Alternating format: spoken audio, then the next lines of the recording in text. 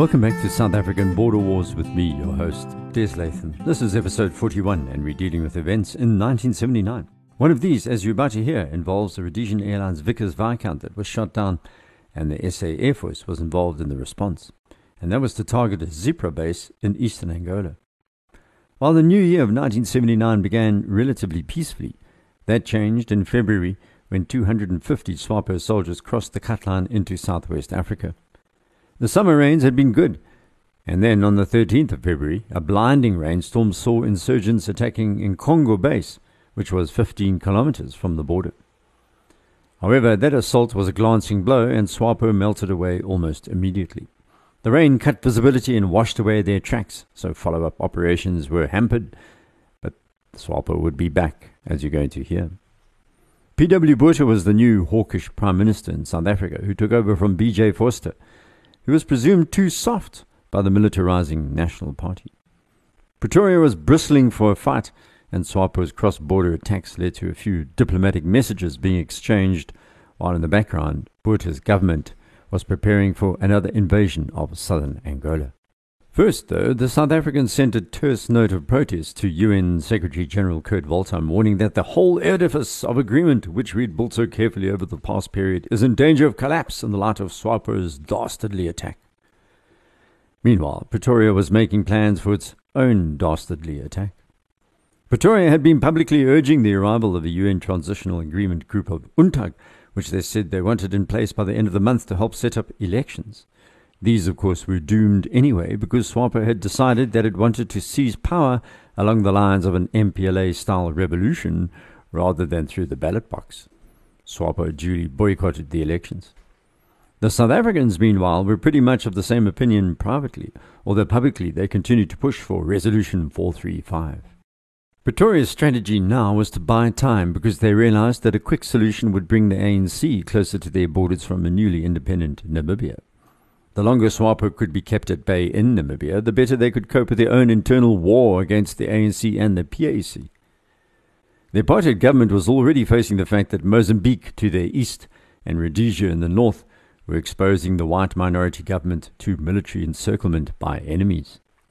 Kurt Waldheim refused to confirm the deadline for the arrival of this peacekeeping force UNTAG, and in backroom discussions the South Africans were reminded that peace was actually being discussed before they launched Operation Reindeer the preceding year that pulverized Kasinga.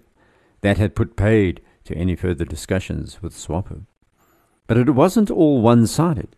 SWAPO's leader Sam Nujoma had also told UN Special Representative Marty Atasari that he wouldn't abide by the rules that his men were supposed to be restricted to their bases. Instead, he demanded the SADF reduce their numbers inside Southwest Africa and Namibia before he'd consider further discussions, which of course would leave his forces running around Novemberland and beyond, shooting or killing anyone who didn't conform to their radical agenda. Both sides were dead set on sabotaging the talks because strategically both sides could gain more from time wasting than speeding up. There's some debate these days about who was really to blame, but I'm afraid any student of basic political and military strategy wouldn't need much time to come up with the same conclusion. The blame rests squarely on both sides. I've spoken to apologists for both SWAPO and the National Party, and they use exactly the same logic against each other. We couldn't trust them, they say. It was them killing us, so how could we talk? Then, of course, geopolitics spoils the scenario planning if you're dealing with internal politics as a driver of military strategy, as both Trump and Biden have recently found out.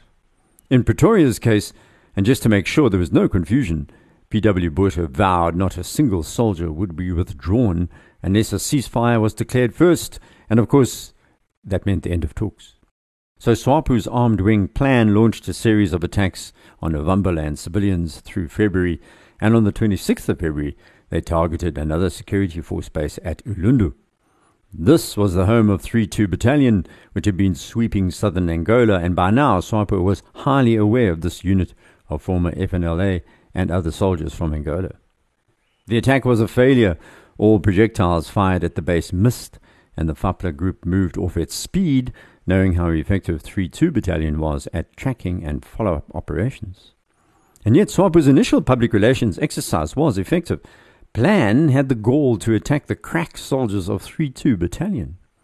Unfortunately, SWAPO then followed up that useful PR moment with a clearly exaggerated statement about killing 300 South African soldiers, destroying 2 bases and shooting down 2 aircraft. Neutrals smiled sarcastically at that claim. If 300 South Africans had died, the media back home would have gone to town, as they did with the Katiba Mulilo disaster. There would be no way of hiding 300 bodies from the South African public, I'm afraid. Grandiose posturing was the order of the day, and as you're going to hear, the SADF was as prone to grandiose posturing as anyone else. By now, the new commander of 3-2 Battalion was Commandant Dion Ferreira, call sign Falcon. Previously, the commanding officer had concentrated on the day-to-day running of the unit, leaving Major Eddie Viljoen to focus on military operations. But Ferreira was a real soldier's soldier and took personal control of operations right from the start. Given the strategic value of 3-2, he decided that all future deployments should be confined to Angola and that other units should be used in Southwest Africa. As we know now, 3-2 Battalion actually ended up inside South Africa itself after 1989 and in the townships to make matters worse. I watched 3-2 as a journalist inside Polar Park near Johannesburg in 1992, working for local radio station 702. Polar Park is part of the Thokoza Township area southeast of Johannesburg, and 3-2 were clearly out of place. Using top-of-the-line special forces to police civilians never ends well, and I'm afraid in that case it didn't. We'll get back to those events later. It's time to step back for a second and consider what else was happening in the region at the end of the 70s. The situation in Rhodesia was approaching resolution in 1979 as Ian Smith accepted the idea of majority rule for the first time, and he also accepted the concept of a transitional administration being set up. The ferocity of the conflict there, the pure-blooded viciousness, had shaken those covering the war as journalists. Nuns were raped and bayoneted to death along with children. Civilians were caught in the middle of the struggle. The propaganda machine back in South Africa was pumping out messages of the slaughter in order to galvanize their white electorate. The Rooi Gevaar, Red Danger or Red Terror narrative was being televised, and media published the photographs which were grisly, gruesome, and designed to frighten the white minority, along with something called the Swart Gevaar, the danger of black majority rule. The ferocity increased in February 1979 when Rhodesian Airlines lost a second Viscount airliner shot down by the Zimbabwe People's Revolutionary Army, or ZIPRA, using a Soviet SAM-7 missile, killing all 4 crew and 54 passengers shortly after takeoff from Kariba. The South Africans, like the Rhodesians, sought revenge because the commander of the Air Rhodesia Flight 827 Viscount was former SA Air Force pilot Jan-André du Plessis. Just to add to the terrible instance of horrible coincidences that take place in war, the wrong plane had been shot down.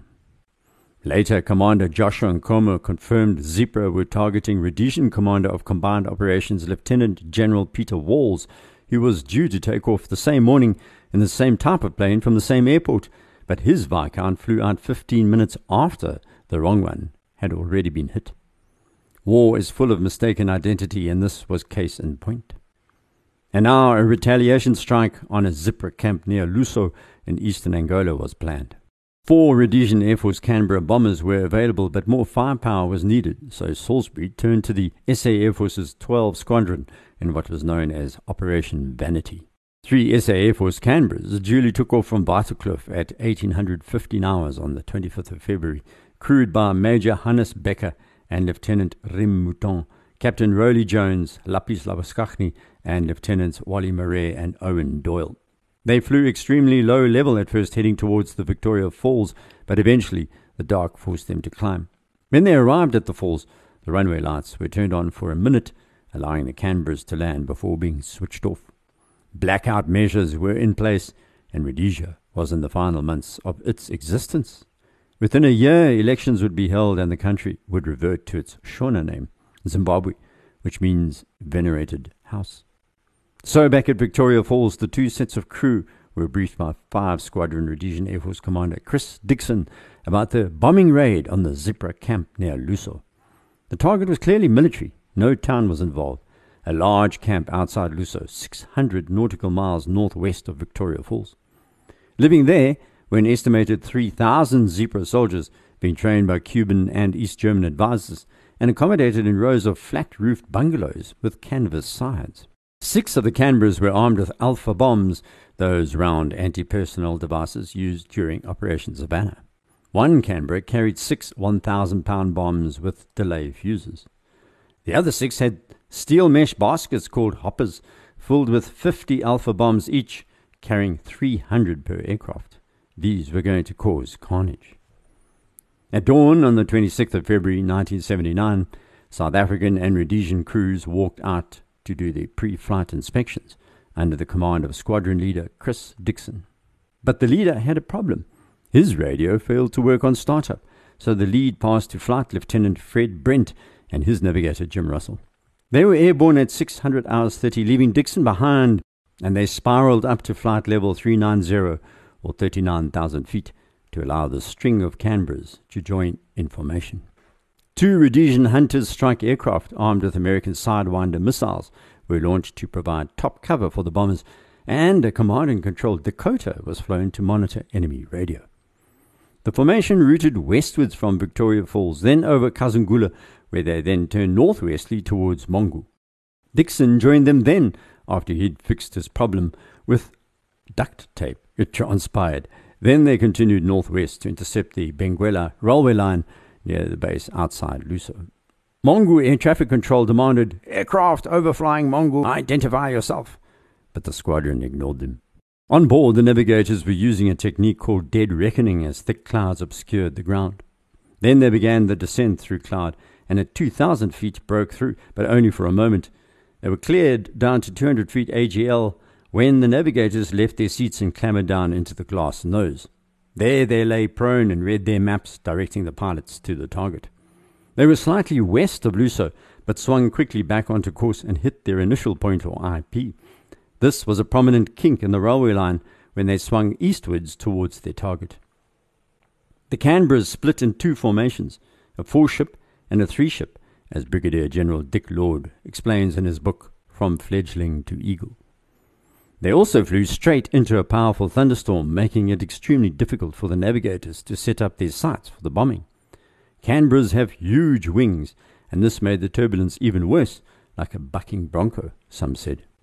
The crews had to shout at each other, the rain and hail were so noisy, until Hannes Becker yelled the famous command, "Vrystaat," which was to ensure final checks were complete. Then, 2 minutes from the target, they flew out of the storm. The noise suddenly ceased, and now they were in clean air at 200 feet AGL and flying at 360 knots, 666 kilometers per hour, the devil's number, and the Flying Devils were going to decimate the camp. Dead ahead were the bungalows, and no sign of anti-aircraft activity just yet. As the formation climbed from 200 to 300 AGL, bomb doors were opened, which caused the Canberras to slow to 350 knots. They were now so low that one of the pilots saw a man emerge from a bungalow carrying a bucket. The man proceeded to drop the bucket and dived back into the bungalow as the Alpha bombs were released. The aiming device and release for these bombs was a simple sight fitted in the nose of the Canberras. The navigator would patter or talk the pilot onto the target as it appeared in the clear vision panel. 1,800 Alpha bombs were then scattered across an area of around 300 meters by 1,000 meters, and after bouncing once, they rose to 3 meters in height, then exploded, flinging shrapnel hundreds of meters around.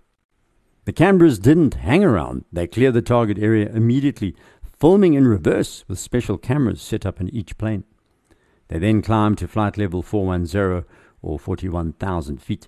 The 4 Rhodesian Canberras flew to Victoria Falls, while the South Africans continued on to Field, which was a tactical airfield 140 kilometers southwest of Salisbury. Those in the small town of Hartley nearby heard the SA Air Force bombers, but it was out of the way, and almost all thought nothing of it. The rolls of films were removed and developed, and it became clear that the strike had been successful. In one frame, for example, anti-aircraft gunners can be seen on a 14.5mm anti-aircraft gun. Shortly afterwards, a bomb could be seen landing in their midst. All appear to have been killed. 1,800 Alpha bombs had successfully been deployed as well as 5 out of 6 1,000-pound delayed fuse bombs.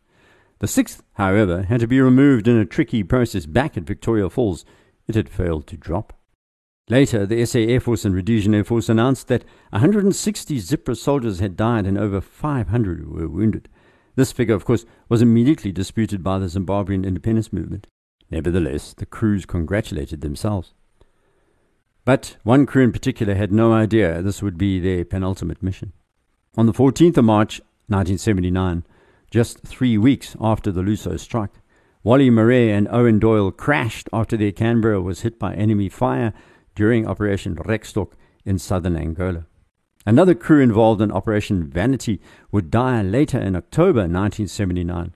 Kevin Peen and JJ Stradom were shot down during a Rhodesian airstrike on AAA positions on the Zanla, or Zimbabwean African National Liberation Army base at Chomola Circle in Mozambique, just east of Mutare.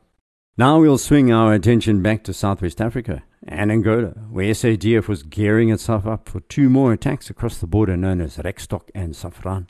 The number of contacts and skirmishes in northern Southwest Africa had increased by 100% in the last 12 months, and a response was required.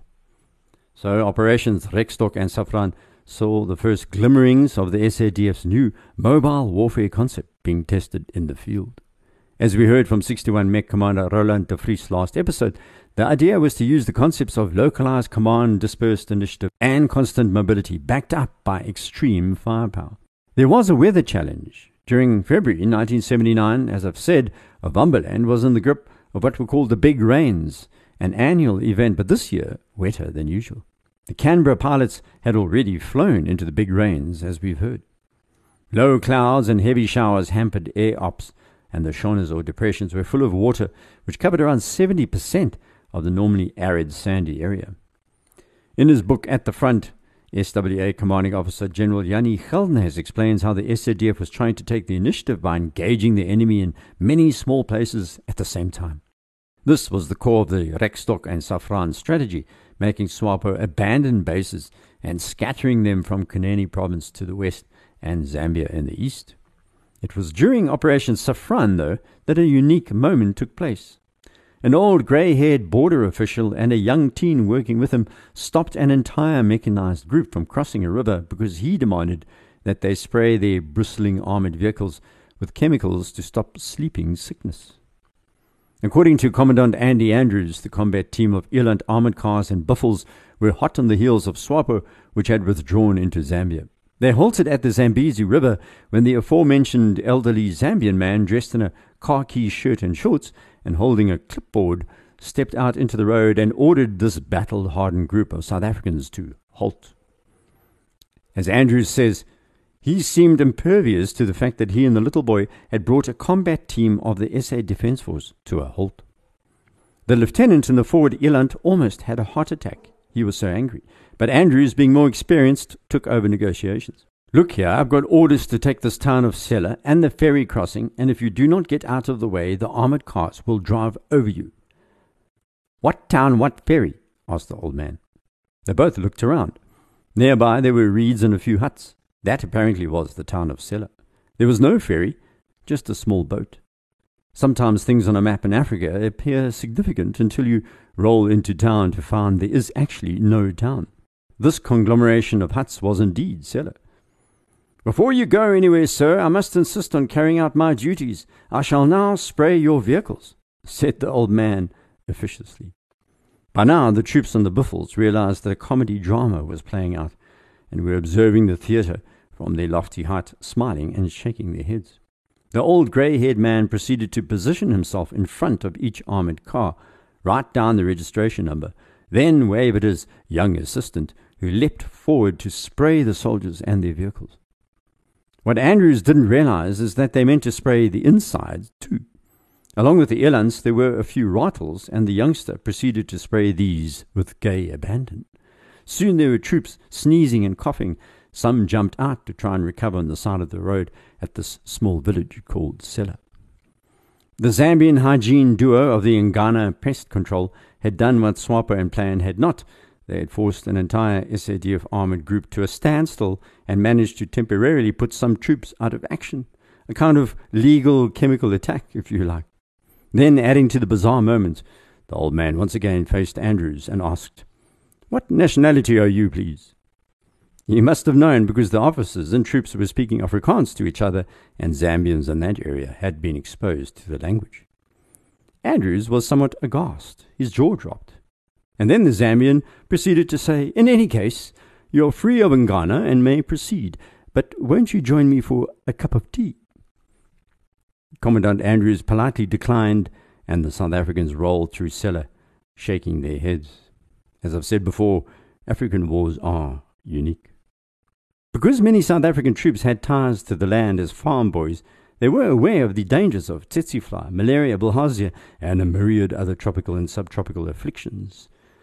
So they tolerated a few sprays to stop sleeping sickness. Then back to the main job of killing the enemy. No contradiction there at all. The modest operations began in Ovambaland, and the Rekstock forces swept through a series of suspected SWAPO bases, Mongoa, Onkonkua, Enhombe, Heku, amongst others, while Safran began from the Caprivi and swept into southwestern Zambia after gaining permission from the old man and his Ngana sprays, of course. While neither op achieved much success, several hastily evacuated planned bases were destroyed, but of course these could be rebuilt and stocked within weeks, so these two operations using semi-conventional tactics were really just a form of advanced maneuvers. Practice, practice, practice, they say. With that, we'll halt and secure the perimeter. Please rate the podcast on iTunes if you can. If you want to chat, contact me through the website desmondlatham.com or abwarpodcast.com, or direct message me on Twitter @deslatham. Until next, Prospect.